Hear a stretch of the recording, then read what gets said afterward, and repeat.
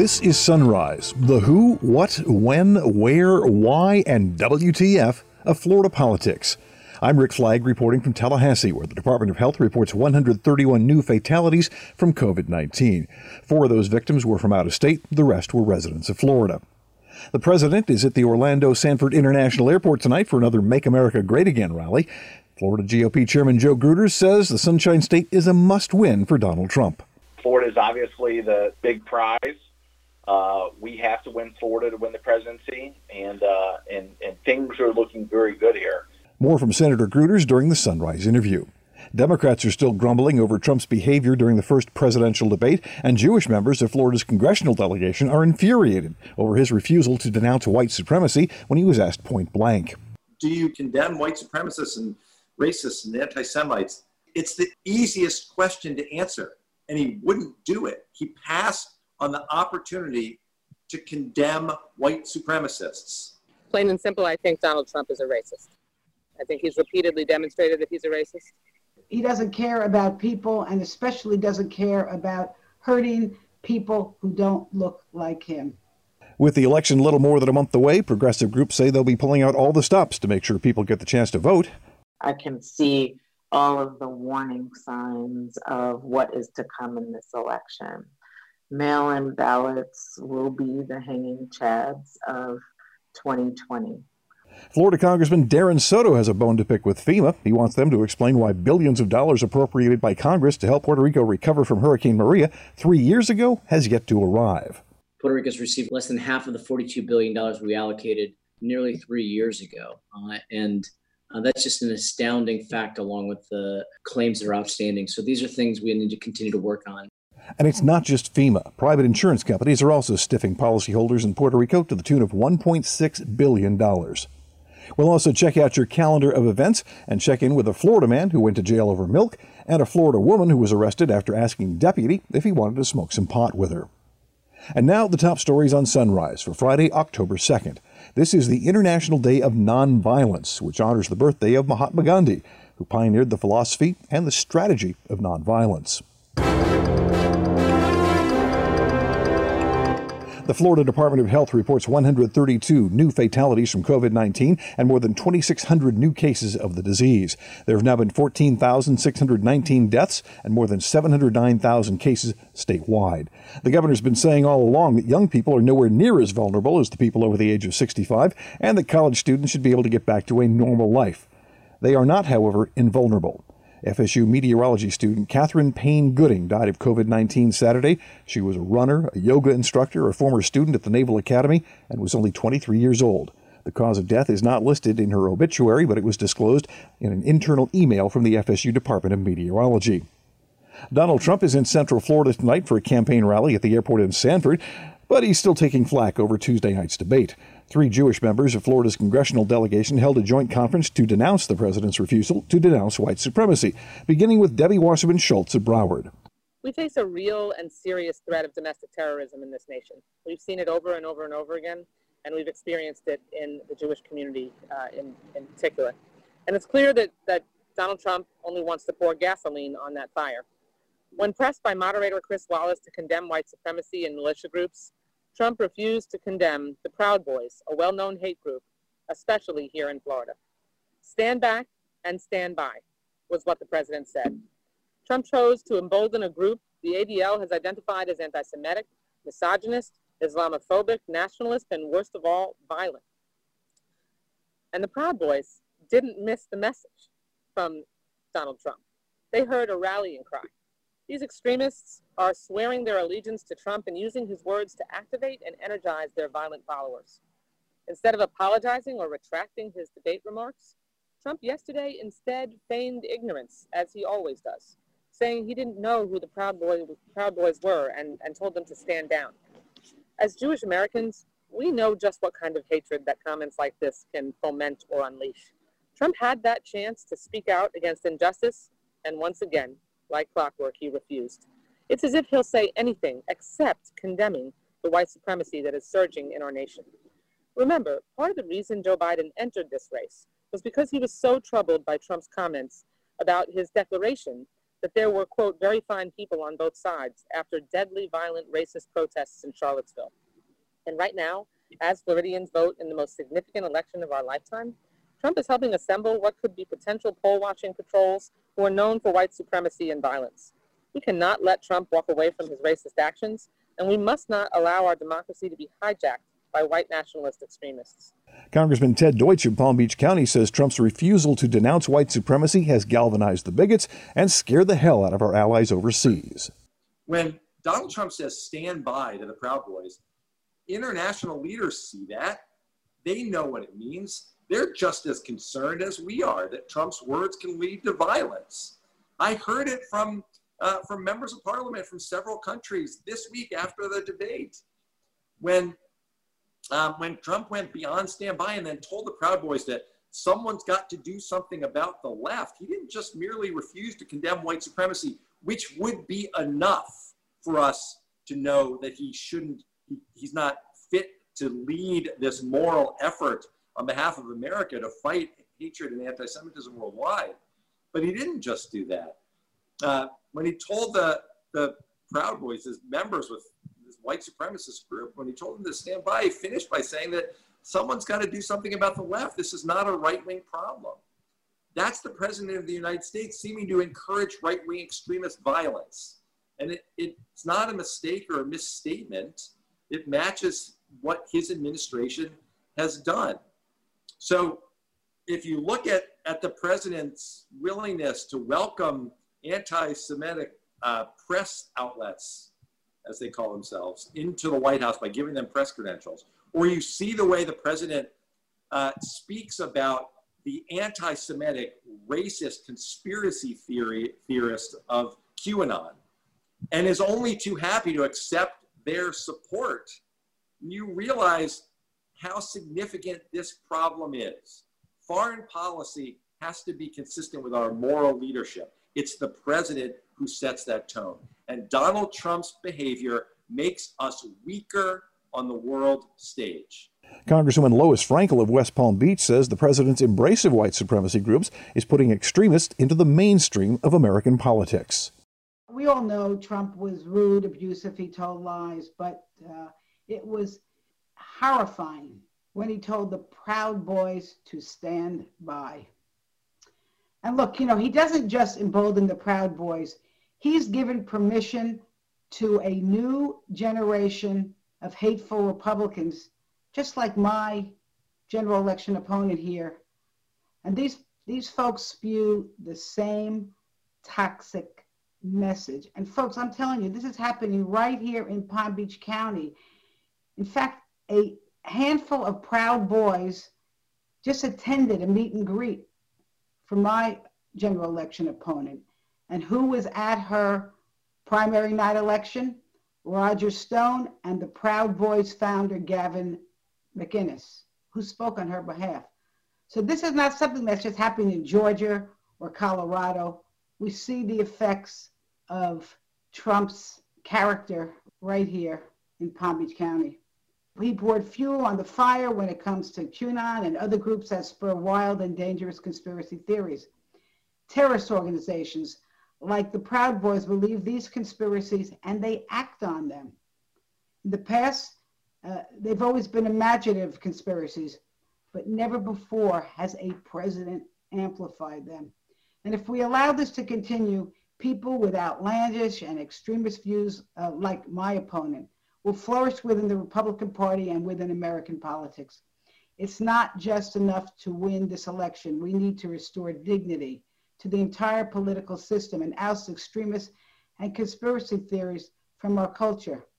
The general election is now just 1 month and 1 day away. And let's face it, Florida has been the poster child for electoral dysfunction since the 2000 election, when it took more than a month to call the race because of all the recounts. Judith Brown Dianis was one of the lawyers who sued the state over that election, and she's getting a feeling of deja vu. As someone who litigated the 2000 case of NAACP versus Harris, I can see all of the warning signs of what is to come in this election. Mail-in ballots will be the hanging chads of 2020. We know that there will be party and poll watchers who will seek to invalidate the votes of people, especially people of color, and that groups like ours and the ones on this call will be aggressively ensuring that voters know what their rights are and the ability to cure those ballots. But we know that there will be an aggressive attack on the votes of people of color. We also know that there will be confusion about where to vote because of the closing of polling places in this pandemic that we are voting in.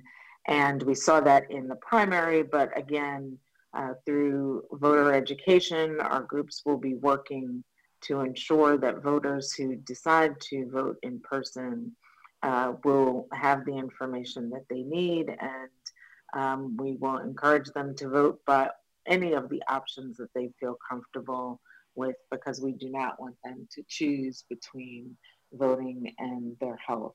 And then lastly, we know that Trump has definitely encouraged his base, especially those who he has told to stand down and stand by, to be at polling places to intimidate voters, and that we expect that they will be out in force.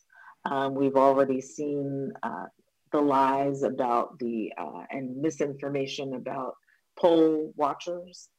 Poll watchers actually, by law, have to sign up to be poll watchers to be in a polling place. And we expect to see some of that and increased challenges to voters.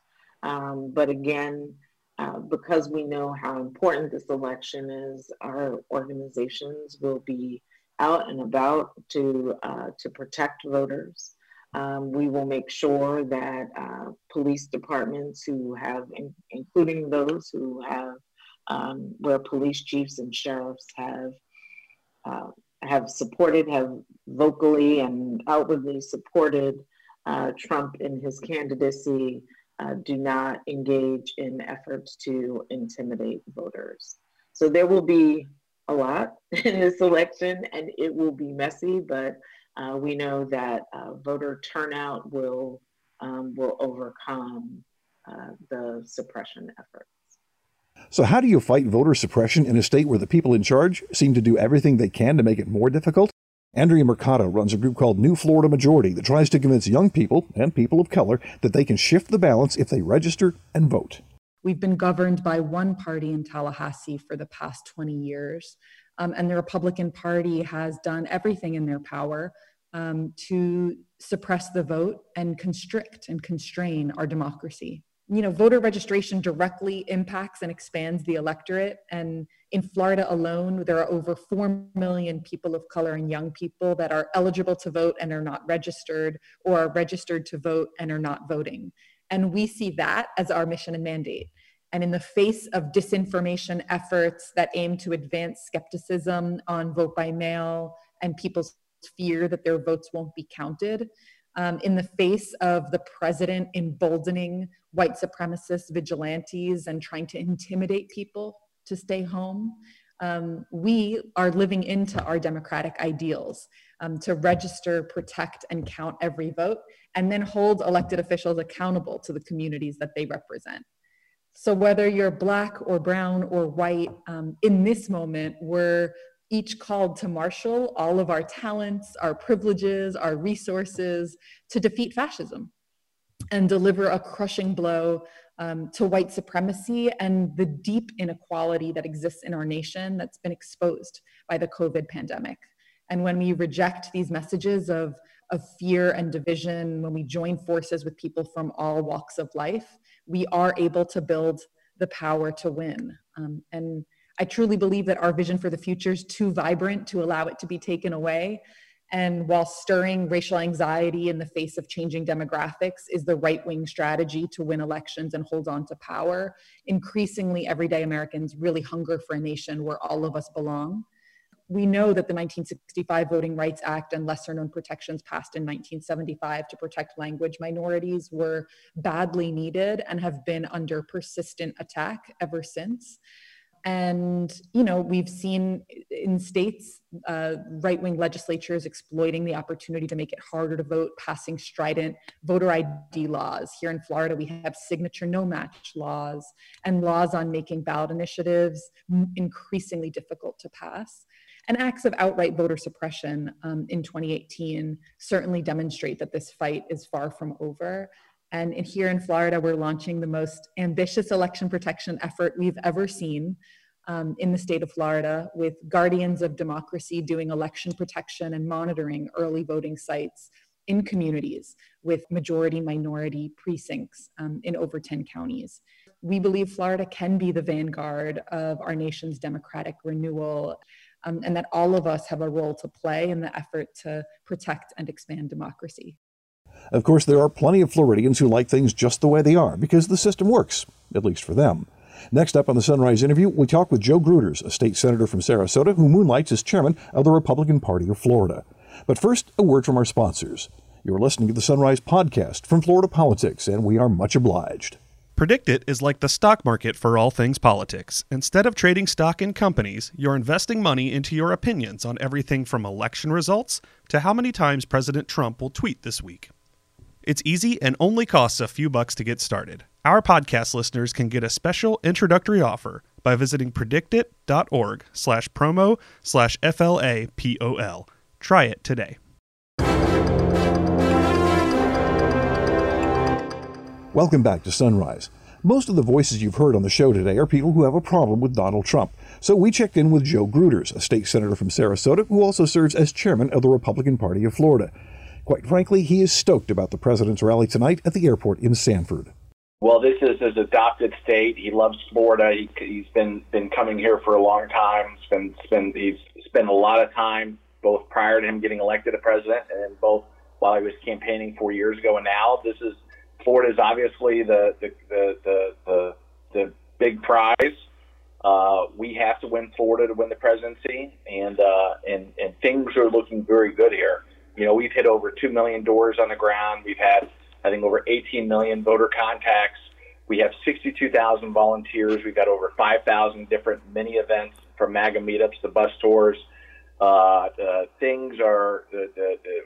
have 190 staffers that are essentially working like a machine. And the rally will just be one more thing that we're going to add into everything that we're doing that I think collectively will help us win November 3rd. This campaign is not necessarily about persuasion. It's about turning out your vote. And that's what the party does best.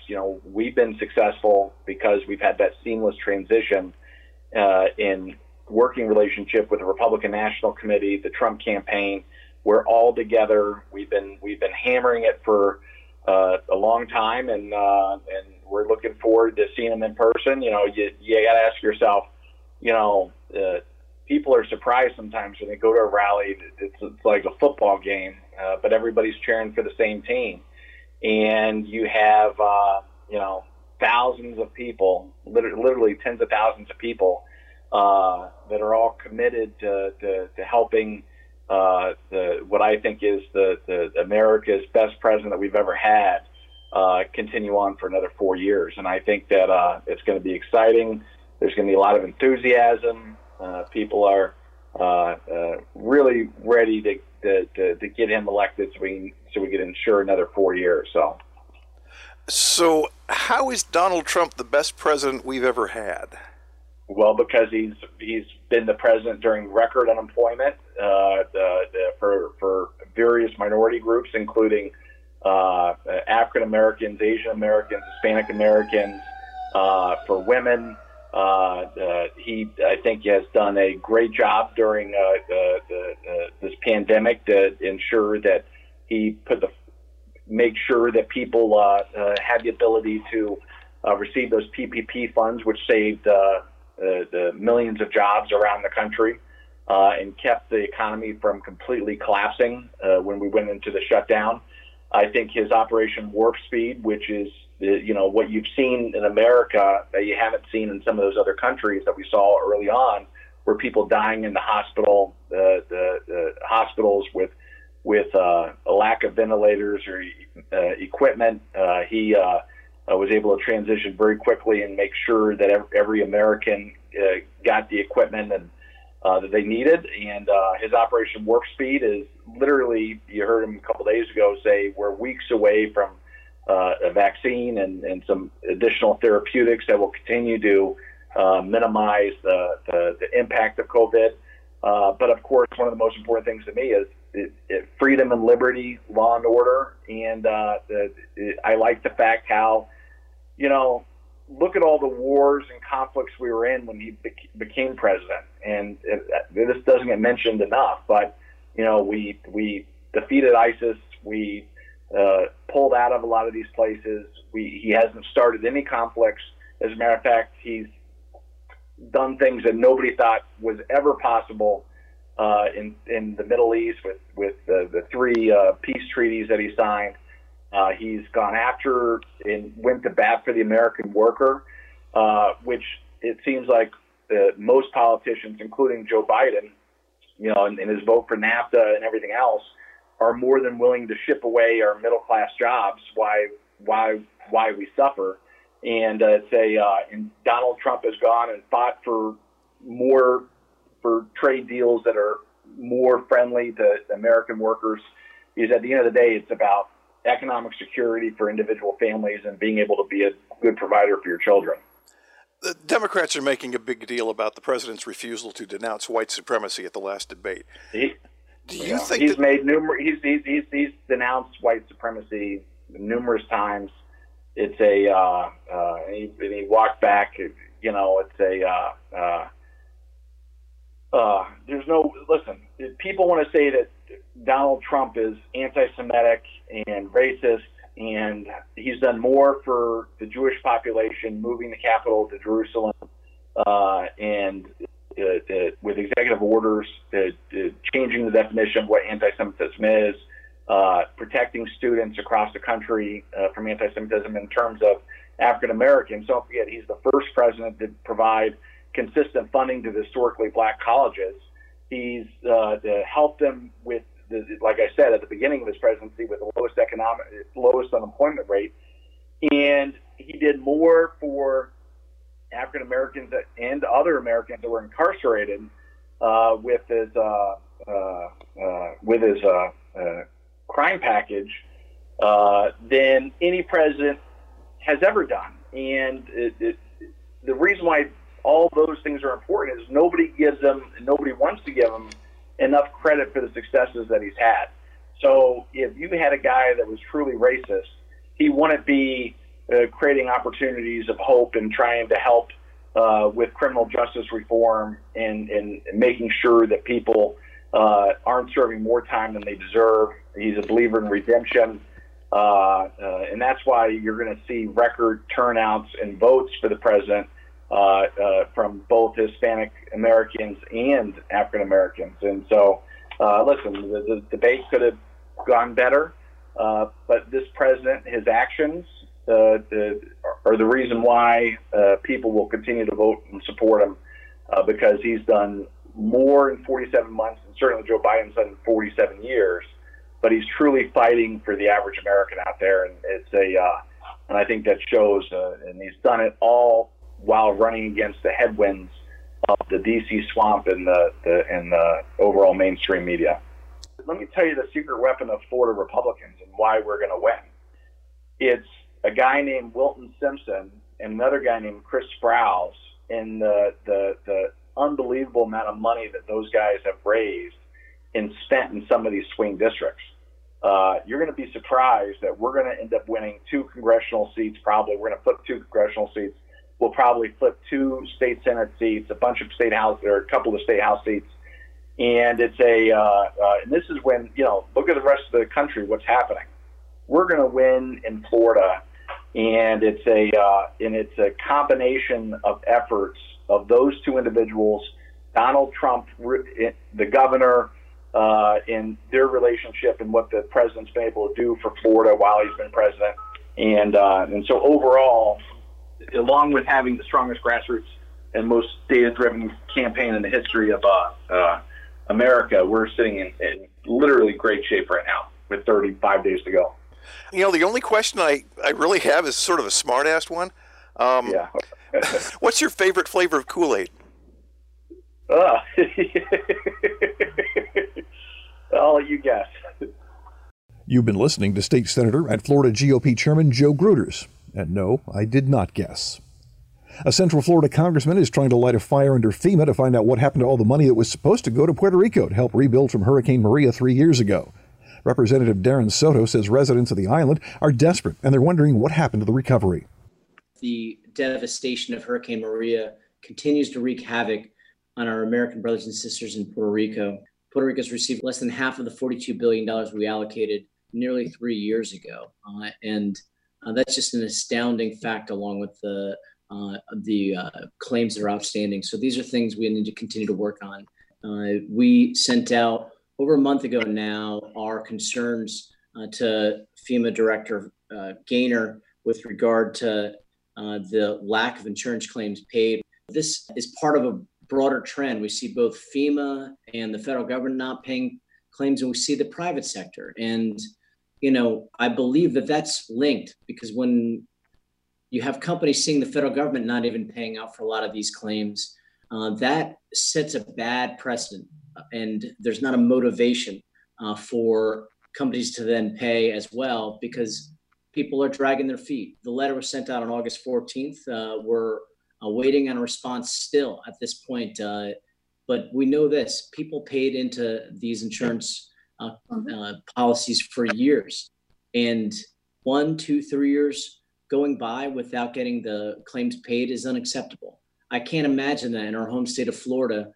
By now, there would be lawsuits resolved. People would be getting their claims paid. Not always. We see some in hurricanes that can last a few years, but the vast majority of them are paid by that time. And so we're going to continue to work with our colleagues in Congress to hold FEMA accountable, even if we have to send 20 letters and have 20 press conferences, because real people are counting on this money to rebuild their lives. So whether it's FEMA, whether it's HUD, whether it's Department of Energy, or whether it's MAPFRE or other companies that have had issues, we got to continue to put on the pressure. And hopefully, if we see a change in administration soon, that'll be a lot easier. But I want to thank everybody for coming together on behalf of our brothers and sisters on the island. We cannot forget them. We must continue to keep them in our thoughts and our actions until we get the money that they have paid into for their policies and that the federal government has put out. The New York Times crunched the numbers for the private insurance carriers and concluded that more than $1.5 billion worth of claims are still unpaid 3 years after the storm. Lizette Santiago is one of the residents who's still waiting on her insurance company, and quite frankly, her timing is terrible. I was born and raised in Florida, and I actually moved to Puerto Rico only a couple of months prior to Hurricanes Irma and Maria devastating this island. And what we suffered here during and post-storm is something that I have never felt in years in my entire life living in Florida. As I said, I was born and raised in Florida, and Florida has suffered many hurricanes and many storms, but never have I been without the necessary water and electric for months and months on end. Coupled with a lack of supplies on the island and food, made it very difficult for us Puerto Ricans here on the island to be able to move forward and even address our plight and our needs for our homes and have our homes start to be mitigated and changed. We have no way and no one to turn to. The Office of the Commissioner isn't really helping us. We're not getting any feedback from them. I personally have put in many complaints and many requests for investigations from the behavior of these insurance companies, and all of that just fell on deaf ears. Our claims aren't resolved. There's people that are still living in substandard conditions. If you fly into Puerto Rico, you'll see a ton of blue tarps still laying on all over the island. And it's been 3 years. Santiago is still waiting on her insurance company. Congressman Soto is still waiting on FEMA. Your calendar of events? Well, today is the day the Florida Department of Corrections says it will allow visitors at state prisons again. Visitation was halted in March because of the COVID pandemic. The Board of Medicine meets at 8. State Representative Randy Fine holds a free food distribution event in partnership with FarmShare at 9 in Palm Bay. The Florida Defense Support Task Force meets online at 9, and today is the deadline for state political committees to file reports showing their financial activity through September 25th. And finally today, the stories of a Florida man and a Florida woman that both end up with a trip to jail. A Florida man is busted after a fight over which is better, cow's milk or almond milk. Deputies at the Lee County Sheriff's Office say 30-year-old Justin Garcia was arguing with a cousin over which type of milk is best when things got nasty. The arrest report says Garcia punched his cousin in the head and pulled a knife on him when he tried to fight back. He's charged with aggravated battery. The police report does not say whether Garcia prefers milk from a cow or an almond. So Florida man maintains his air of mystery. And a Florida woman is arrested after asking a Sumter County deputy if he wanted to smoke some pot with her. The officer was doing what's known as a well-being check after he found 50-year-old Constance Polk sitting in her vehicle. The arrest report says the deputy noticed she had some marijuana in the car, and when he mentioned it, she asked if he'd like to join her. Polk also admitted she does not have a medical marijuana card. She does, however, want to get one.